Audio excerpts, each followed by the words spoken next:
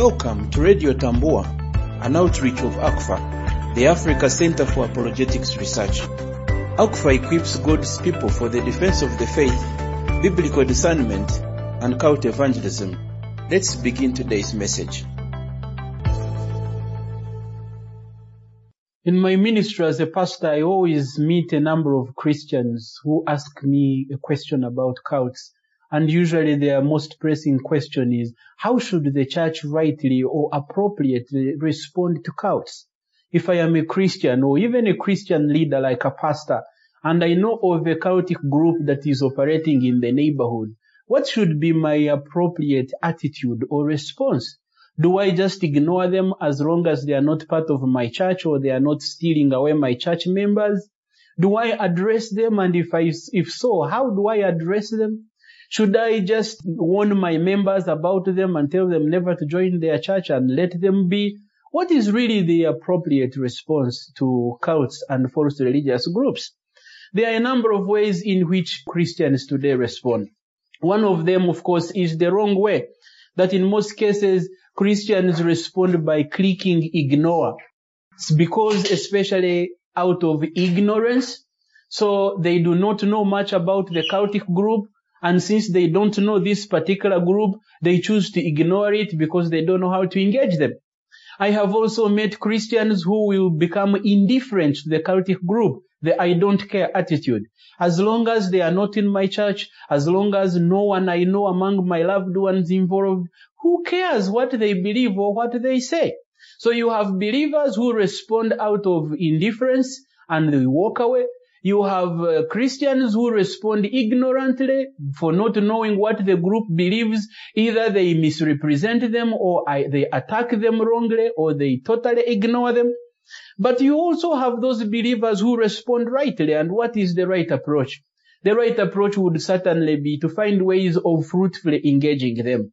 But for you to engage them, you must know what it is that you yourself believe.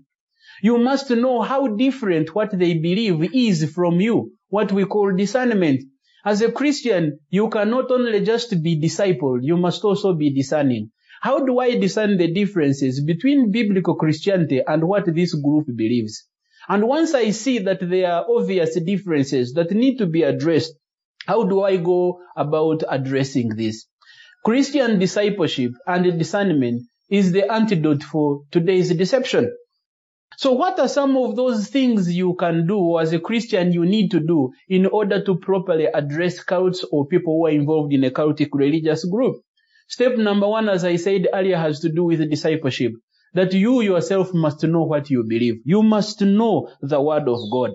You must know why you believe what you believe. Because if you don't know what you stand for, how can you even know whether what they are teaching is false or not? Many Christians face a challenge of engaging people in cultic groups, not because they don't know what to say, but because they themselves are not sure of what they believe. When you are confident in your own faith, it is very easy to communicate with people who either disregard or distort what the Christian faith stands for. But number two, you want to have knowledge of these cults. It's one thing to know what the Bible teaches. It's another thing to know what these cultic groups are teaching.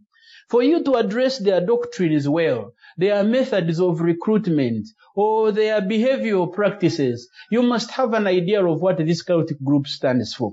I am not saying that you must be an expert on cults, but you must at least have basics of understanding what this group is, identifying what it stands for, so that you may appropriately respond to it. So in summary, what am I saying? Number one, apart from knowing your Bible and being grounded in your own Christian faith, I am saying that you must be able to identify this group. What kind of cultic group is this? Is it a foreign one, for instance, or is it indigenous? Is it a cult of Christianity, or is it maybe a psychological cult? Because there are several different types and categories of cultic groups.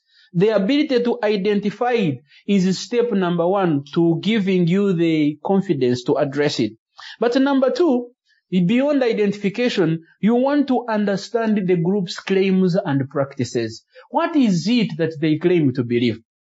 What is it that they are practicing, or how are they behaving? And by identifying those practices and claims, and seeing how they differ from biblical Christianity, you are able to know how to address them or to help people that are involved in these groups. Number 3, you want to be sure that you are able to answer the claims and practices of these groups from scripture and other sources. Many Christians, out of a lack of depth in their own Christian faith, fear to engage with people from cultic groups, especially because they do not know the answers to the questions that members of these groups are asking.